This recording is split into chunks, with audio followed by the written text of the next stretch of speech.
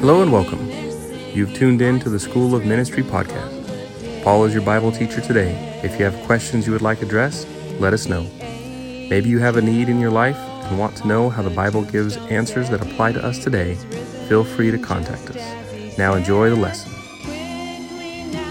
We're going to take quite a journey through Scripture this morning. I want to talk about who is really in control. This morning, we're going to look at some things that I believe our Lord, through the Holy Spirit, inspired the Apostle John, because John loved the Lord.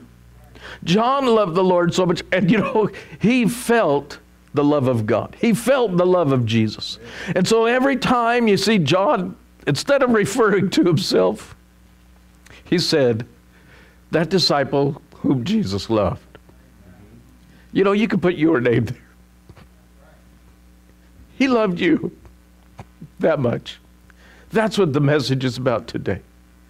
That he loved you that much, that you can say, I'm that disciple whom Jesus loved. John felt that love that was extended to him. And this really begins as we're looking at John chapter 13. I want to begin in verse 1 through verse 3. Then we're going to jump over to chapter 17, chapter 18, chapter 19. But I want to encourage you to read it all because we don't have time to go through and read all of those. So we're going to look at some highlights. We're going to look at certain parts. But I want to encourage you because I want you to see that they are in context.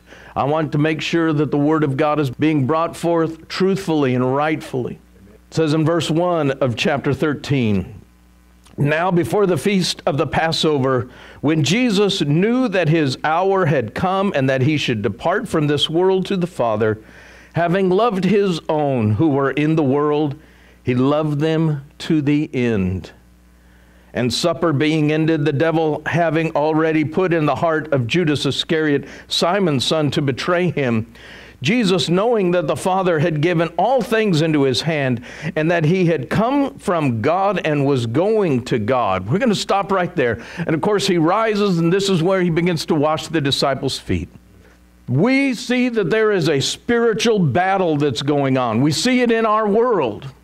Being in prison, I saw this spiritual warfare that went on so clearly day by day, because you had some that were just given over to Satan and all of Satan's ways. And then you had those men that had given their life to Christ, and you could see Christ in them, and you could see the difference. Today, we have so many drugs that are available that are mind-altering, that are changing the way people think, that's changing, and they're given over into witchcraft. And that's the idea of the word, is that it's a mind-altering experience, whether that comes from alcohol or drugs. And some are looking for that through sex, and some are looking at it from their pride and getting money and all of these things. Whatever sin it is that ensnares you, that holds you, that keeps you, it's a spiritual battle that's taking place. And that's what I want us to see. I want us to see who is in control, who is really in charge. And so we're going to see something of the character and the very nature of Jesus right here in this passage, because it tells us before the feast of the Passover was over, Jesus knew that his hour had come. So I ask the question, who's in control? Who's in control of your life? Let's just jump over, because I wanted that to be kind of our setting as we go to John chapter 17. Now in John chapter 17, I'm going to begin to read the first 5 verses. In John chapter 17, we have Christ in the role of the high priest. And I think we're aware of how in the Old Testament, the high priest was someone who was set aside, that went in once a year unto the Holy of Holies. And that sacrifice was made. I've got to tell you something that happened this morning. I'm studying, I'm up praying, and I could see through the door, because there's a big window, our neighbors. They've got a bunch of sheep. One of those sheep had a little lamb this morning. And I'm sitting there watching as here's this lamb, and it's getting to walk, and it's struggling along. And it made me think of our Savior, who came as a lamb, the Lamb of God, the Lamb who was headed for the slaughter, who had come into this world to die. He was a lamb slain from the foundation of the world.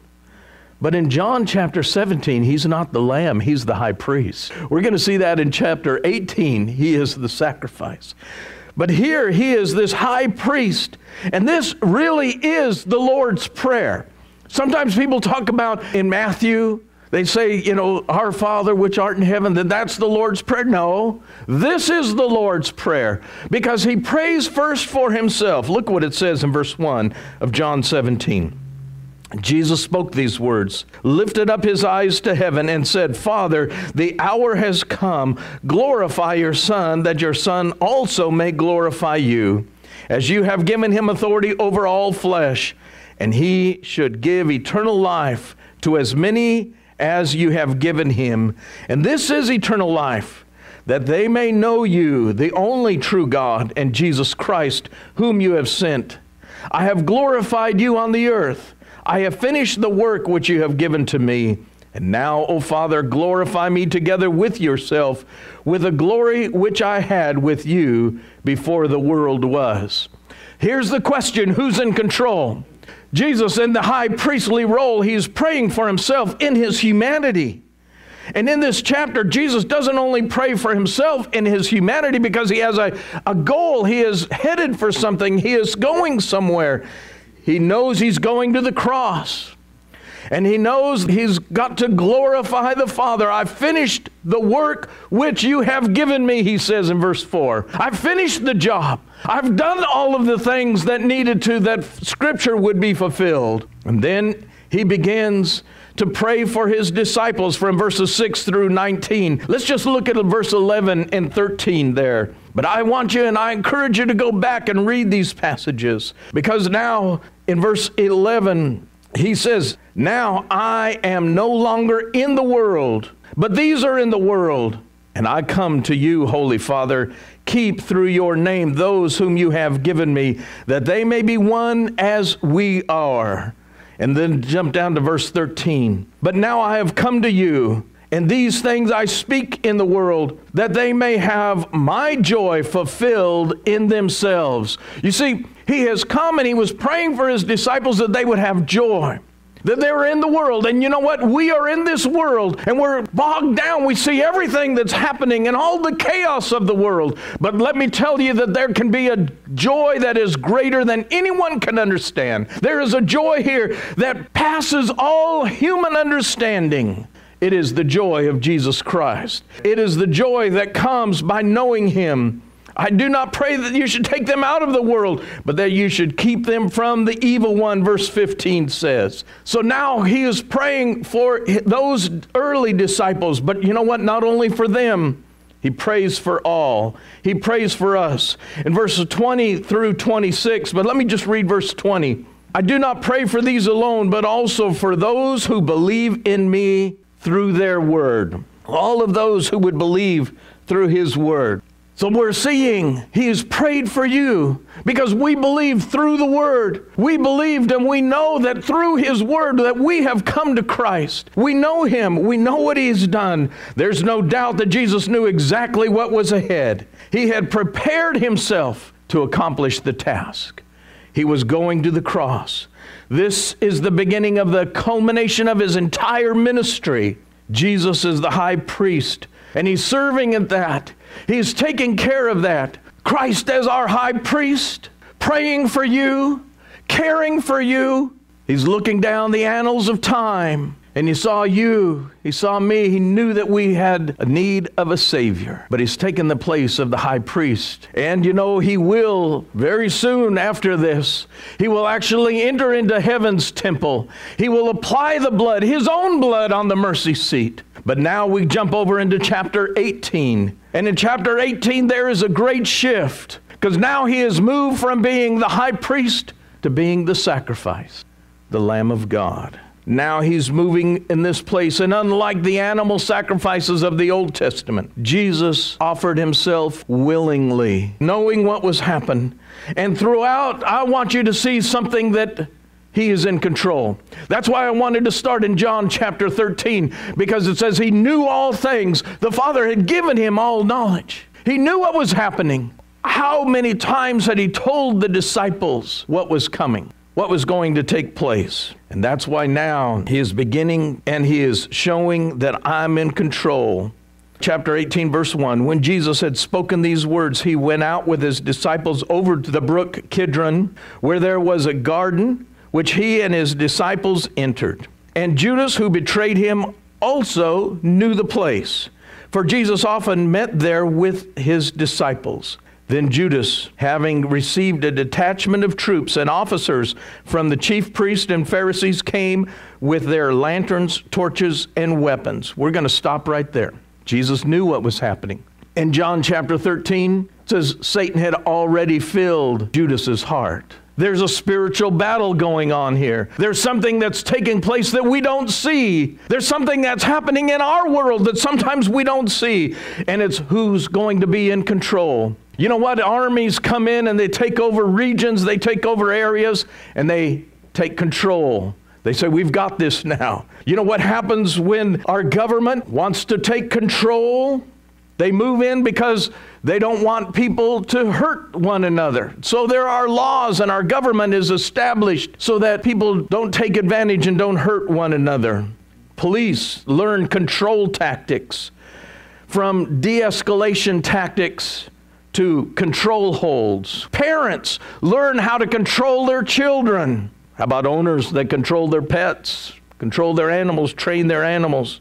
Who's in control in these passages? That's what I want us to see. Who's really in control here? For Jesus is in his supreme authority, I would say is in complete control. Now you might wonder, how is it he's in control when look at what's happening? For now, in verse 3, it says, Judas having received a detachment of troops. And that word is, and maybe your translation says cohort. That is a whole detachment of Roman soldiers, 600 soldiers. That's what that word means. Now imagine, here's Jesus and the other 11 disciples. Got 12 men.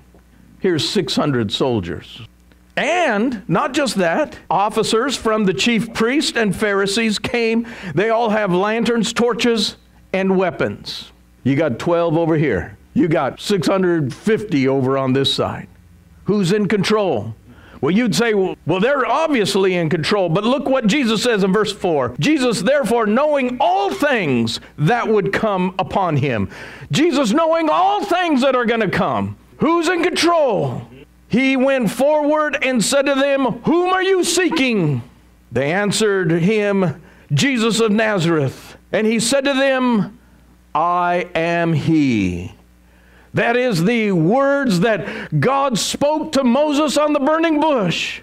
That's the same words that Jesus said is recorded in the Gospel of John. I am he. And look at what happens. And Judas, who betrayed him, also stood with them. That's in the other group. Now when he had said to them, I am he, they drew back and fell to the ground. Who's in control? 650. Jesus. Who's in control? They all fall down at his word. He just spoke and they all fell down. Who's in control? Who is it? They fell back. Then he asked them again. They have all fallen down. Whom are you seeking? This doesn't sound like somebody who's about to be arrested. And they said, Jesus of Nazareth. He answered, I told you that I am he. Therefore, if you seek me, let these go their way. Now that's a command. You got 650. They think they're in charge. You got Jesus and he's saying, let these other 11 go. Who's in charge? Who's in control? Jesus is absolutely. He said, no, these guys are going. I'll go with you. You see exactly who Jesus is. His life wasn't taken. He yielded. He gave it of his own. Let these go their way, verse 8 said. that the saying might be fulfilled of which he spoke. Now, he said this back in chapter 17 and verse 12. He said that, Father, that none of mine would be lost. So he's fulfilling the scripture. I want you to see that that's what it's speaking of, that every word of God is fulfilled. Of these whom you gave me, I have lost none. You see, it comes back to the very veracity of God. It comes back to the very character of God. When God speaks, he speaks truth. When God speaks, it is right. When God speaks, and that's why we know that the scripture and all of these things were done so that it was fulfilled, that Jesus would be recognized as the Lord and Savior. He is the high priest, and now he's the sacrifice. Oh, we see he's the supreme authority here. And then as we look, we see Jesus giving the command. Remember his words. No man takes my life, I lay it down freely. He spoke the commands because his word would be fulfilled. He's fulfilling Old Testament prophecies. In Psalm 41:9, he says, even my own familiar friend in whom I've trusted, who ate my bread, has lifted his heel up against me. Speaking of Judas Iscariot. Psalm 109, verse 8 says, let his days be few, and let another take his office. You see, without the resurrection, God, who is the ultimate author of all of these prophecies, God, who is the ultimate author of all of his word, would have been found a liar. He would have been untrustworthy. The very nature and character of God is at test here. And then verses 10 and 11. Then Simon Peter, having a sword, drew it and struck the high priest's servant and cut off his right ear. The servant's name was Malchus. And Jesus said to Peter, put your sword into the sheath. Shall I not drink the cup which my Father has given me? Who's in control? Who's in charge? Now Peter tries to take charge, right? Picture 650. Got Peter with a sword. You got to give it to Peter. I'm ready, Lord. Me and Jesus, we're going to take you on. Jesus didn't need Peter. Jesus didn't need Peter because he's in charge. He's in control. He's got it all in hand. And what does he say? Put your sword away. I've got a job to do. Are you going to take away the cup which my Father has given me? Jesus was set on being obedient. He was set on following after and fulfilling the work of God. Now, there's a spiritual battle that's going on here. Satan has filled Judas. We know about some of the others. We know how they were moved by their hatred toward Jesus, and they wanted to take him. We're going to talk about that because that's where Jesus is certainly in control. And as we see him in the trials that come, beginning in verse 12, then the detachment of troops of the captains and the officers of the Jews arrested Jesus and bound him. And they led him away to Annas first, for he was the father-in-law of Caiaphas, who was the high priest that year. Well, let me read 14. Now it was Caiaphas who had advised the Jews that it was expedient that one man should die for the people. Now, Annas is an interesting character. Remember, in the Old Testament, the high priest was selected and they were to serve until age 55. But now, to appease the Romans, under their laws, the Jews had given up and they were assigned to be the high priest year by year. Now, Annas is the high priest, but he can't be high priest year after year. So what does he do? If I can't be high priest, let me get my son to do it. And then when he can't do it, we'll elect my other son. When he can't do it, now I got my son-in-law. I'm going to bring him in. So they're appeasing all of the people. And what happens? Jesus, remember, had gone into the temple. Remember how Jesus had gone in twice. He goes in and he cleanses the temple. Why were these people selling? Why were these people in the temple making money? Because of Annas. Annas had set up all of the booths, and you paid Annas to have the best place. You paid him to have the best place on the temple so that, maybe you were by the entrance and people would come to you first to buy the sacrifice or exchange their money or whatever it might be. That wasn't according to Scripture. That's not right. Do you think Annas, this high priest, knows Scripture? Oh, absolutely. He knows the Old Testament. He knows what he should have been doing. But you know what? And then there's a little bit of payback. How much did you make? How much did you make? Jesus is getting at their purse strings. Jesus is bringing out exactly how they were just going after money, how they were just going after to get what they could get. They weren't doing it for the Lord. They weren't doing it for the God of Israel. They were not doing it as they should. But Jesus was exposing their sin. They hated him for that. They hated him because their sin was exposed, not once, but twice. The crowds were listening to Jesus. And what did they say of him? He doesn't teach like others. He has authority. He teaches as one having authority. He knew the word. He knew the truth. He is God in the flesh, and he's in control. He is absolutely in charge. And look at verses down to 15 and 16. Then Simon Peter followed Jesus, and so did another disciple. I love John, because that's John. You say that. Another disciple. Yeah, someone else was there. You see his humility. You see something about his life. Now that disciple was known to the high priest and went with Jesus into the courtyard of the high priest. John doesn't say, well, my dad is Zebedee. My dad's got this big fishing business, got multiple boats. He's friend of the high priest. I can go in there. Does John say any of that? No. There's nothing about him. It's all about Jesus. It's all about what Jesus could do. But Peter stood at the door outside. Then the other disciple who was known to the high priest went out and spoke to her who kept the door and brought Peter in. It's all about who's in charge. And so he brings them in.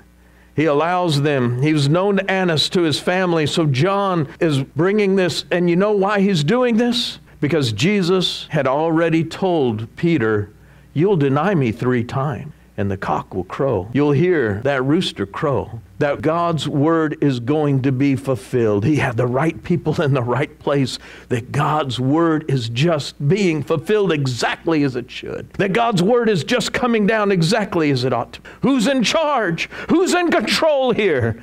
Even in this, Jesus is in complete control. And now we find that he comes before in verse 19. Let's jump down to about verse 19 through 24. Then the high priest asked Jesus about his disciples and his doctrine. Jesus answered him, I spoke openly to the world. I always taught in the synagogues and in the temple where the Jews always met, and in secret I've said nothing. Why do you ask me? Ask those who have heard me what I said to them. Indeed, they know what I said. And when he had said these things, one of the officers who stood by struck Jesus with the palm of his hand, saying, do you answer the high priest like that? So now Annas isn't the high priest. Caiaphas is. He used to be, and he should have been, but no. And he strikes him. He slaps him. When Jesus answered, if I had spoken evil, bear witness of the evil. But if well, why do you strike me? Who's in charge here? Who's in control? Who's got this? Why are you striking me? Then Annas sent him bound to Caiaphas, the high priest. So now we're going to try him some more. We're going to find something. Who is truly in charge here? They hated Jesus. They hated his deeds. They hated all that he could do. So now they're going to send him to Pilate. They're going to send him up there to see exactly what can Pilate do. Verse 28. Then they led Jesus from Caiaphas to the praetorium. And it was early morning, but they themselves did not go into the praetorium lest they should be defiled, but that they might eat the Passover. So they're worried about looking good on the outside. They don't want to go in where the Gentiles were, something that might defile them. When Pilate then went out to them and said, what accusation do you bring against this man? They answered and said to him, if he were not an evildoer, we would not have delivered him up to you. Then Pilate said to them, you take him and judge him according to your law. Therefore the Jews said to him, it's not lawful for us to put anyone to death, that the saying of Jesus might be fulfilled which he spoke, signifying by what death he would die. Who's in charge here? Who's in charge? That the sayings of Jesus, and he's signifying what death. Do you see who's in charge? Do you see in all of this? Then Pilate entered the praetorium again, called Jesus and said to him, are you the king of the Jews? Jesus answered him, Are you speaking for yourself about this, or did others tell you concerning me?" Pilate answered, "Am I a Jew? Your own nation and the chief priest have delivered you to me. What have you done?" Jesus answered, "My kingdom is not of this world. If my kingdom were of this world, my servants would fight so that I should not be delivered to the Jews. But now my kingdom is not from here." Who's in control? Pilate therefore said to him, "Are you a king then?" Jesus answered, "You say rightly that I am a king. For this cause I was born, and for this cause I came into the world, that I should bear witness to the truth. Everyone who is of the truth hears my voice." I was thinking of that little lamb, helpless little lamb. Jesus is the lamb, but he's in charge. He is all God and all man, who died for you, who died for me. Pilate, of course, is a man of fear. Do you remember I preached a whole series on fear? We looked at Pilate. We saw how Pilate was afraid of Caesar. He's afraid of the Jews. He's afraid they're going to revolt. He's afraid of all that's going to happen if he doesn't just buckle down. He doesn't want a bad report to go back to Caesar. Caesar might take him out of the position. He's a man moved by fear, but he could find no fault in Jesus. And so we find in this that no one could take it. So Pilate said to him, "What is truth?" That was verse 38.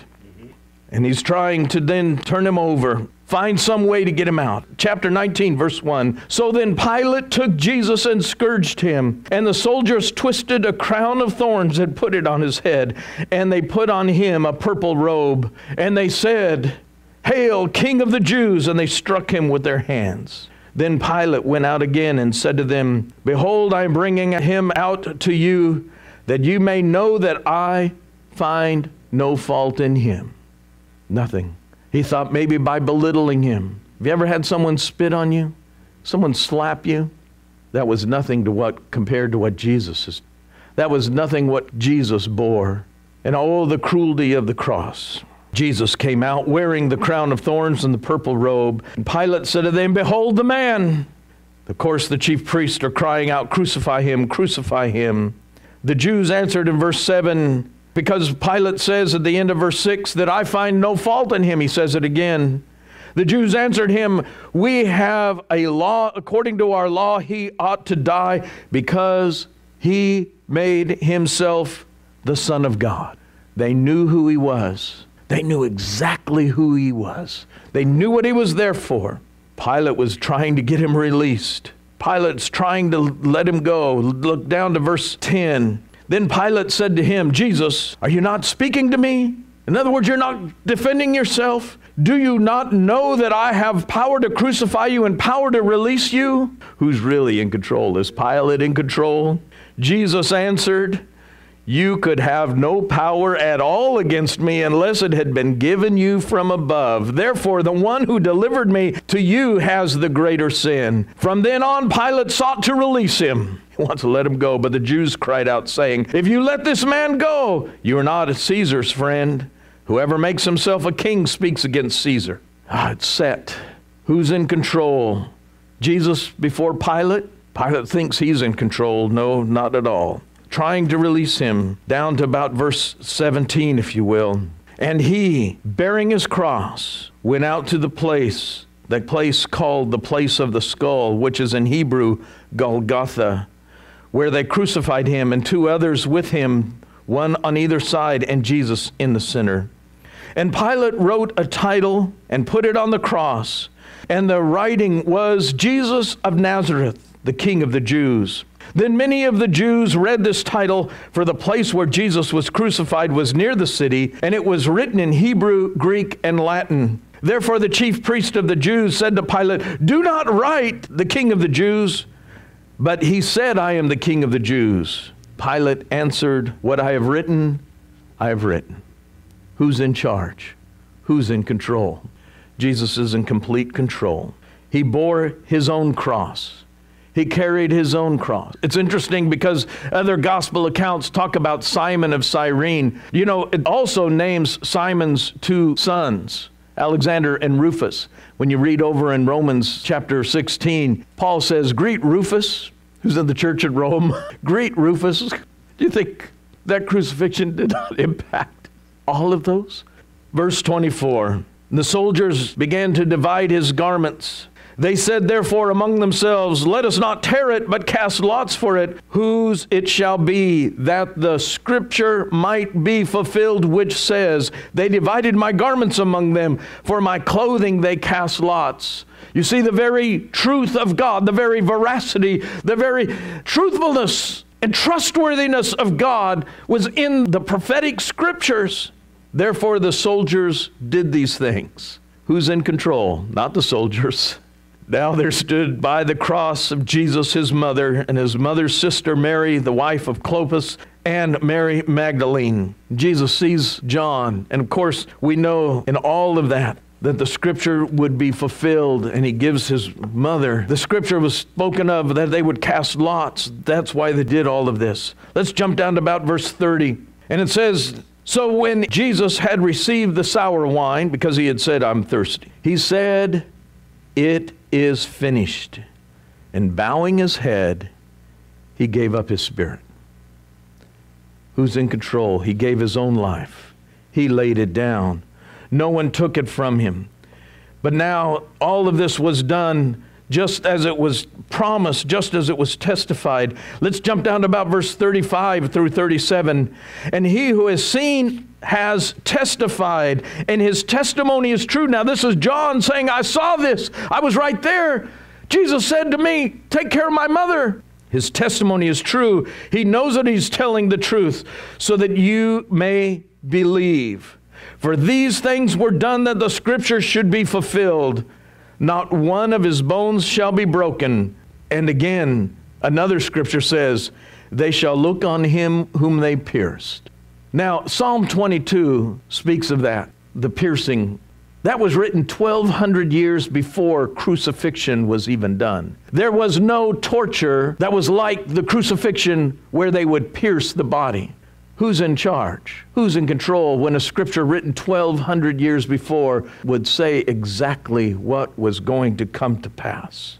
Oh, they looked on him whom they have pierced. Crucifixion shows that form of torture unlike any other. I want to just close out with Revelation chapter 1, verses 7 and 8. It says, behold, he is coming with clouds, and every eye will see him, even they whom they pierced. And all the tribes of the earth will mourn because of him. Even so, amen.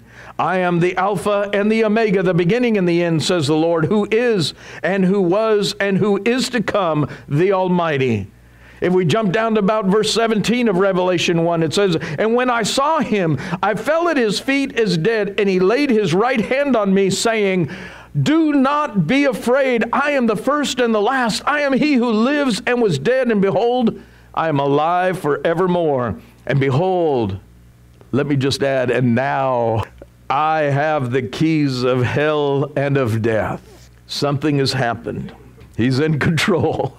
Something happened while he went into that grave. He went into the grave. Remember that the New Jerusalem's got 12 gates with the names of the apostles on those tribes. Hell also has gates. We remember the gates of hell will not prevail against the Lord's. Hell's got gates. Jesus enters into hell. He enters in and he takes captivity captive, takes those out. But he preaches to those that were there. Now, there's a spiritual battle that's been going on in this crucifixion. All the way through, we've seen it. And I wonder if those demons didn't just think, we've got him, we killed him, we did it. And he marches into hell, right through those gates. And he takes the keys of hell and of death. Satan had power of death before. Satan had that. Now he's powerless. You know, back in the 30s, my dad worked for the movie studios. You remember seeing on one of those, there's a big lion. I think it's MGM. In the 30s, you know, they pulled the teeth of that lion. It was a toothless lion. My dad felt so bad because this great lion that would roar had no teeth. Let me tell you, Satan is that lion with no teeth. Satan is that lion that's got no teeth because Christ has entered into hell and he's got the keys of hell and of death. There is no death. There's nothing that he can do to get you if you've come to Christ. The lamb. The lamb. You've got the lion on one side, but no teeth. He can't do anything.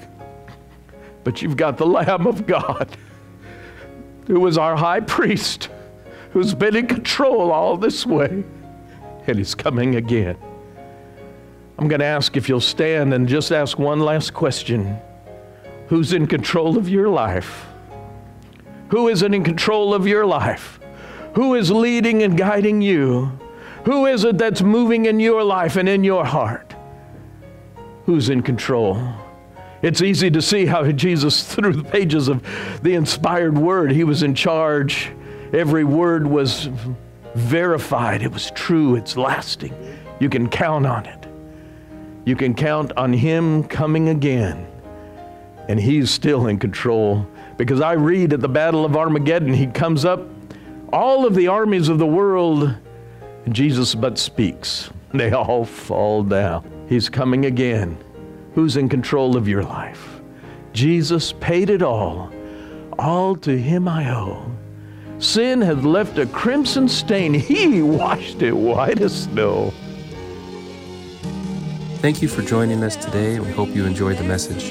We trust you've been encouraged, challenged, or generally built up spiritually. If this lesson has sparked questions, or perhaps you have questions of a different topic, let us know. Our information is given on the website, or you can reach us at sclofministry@gmail.com. We look forward to hearing from you. Angel upon the tombstone said, he is risen just as he said.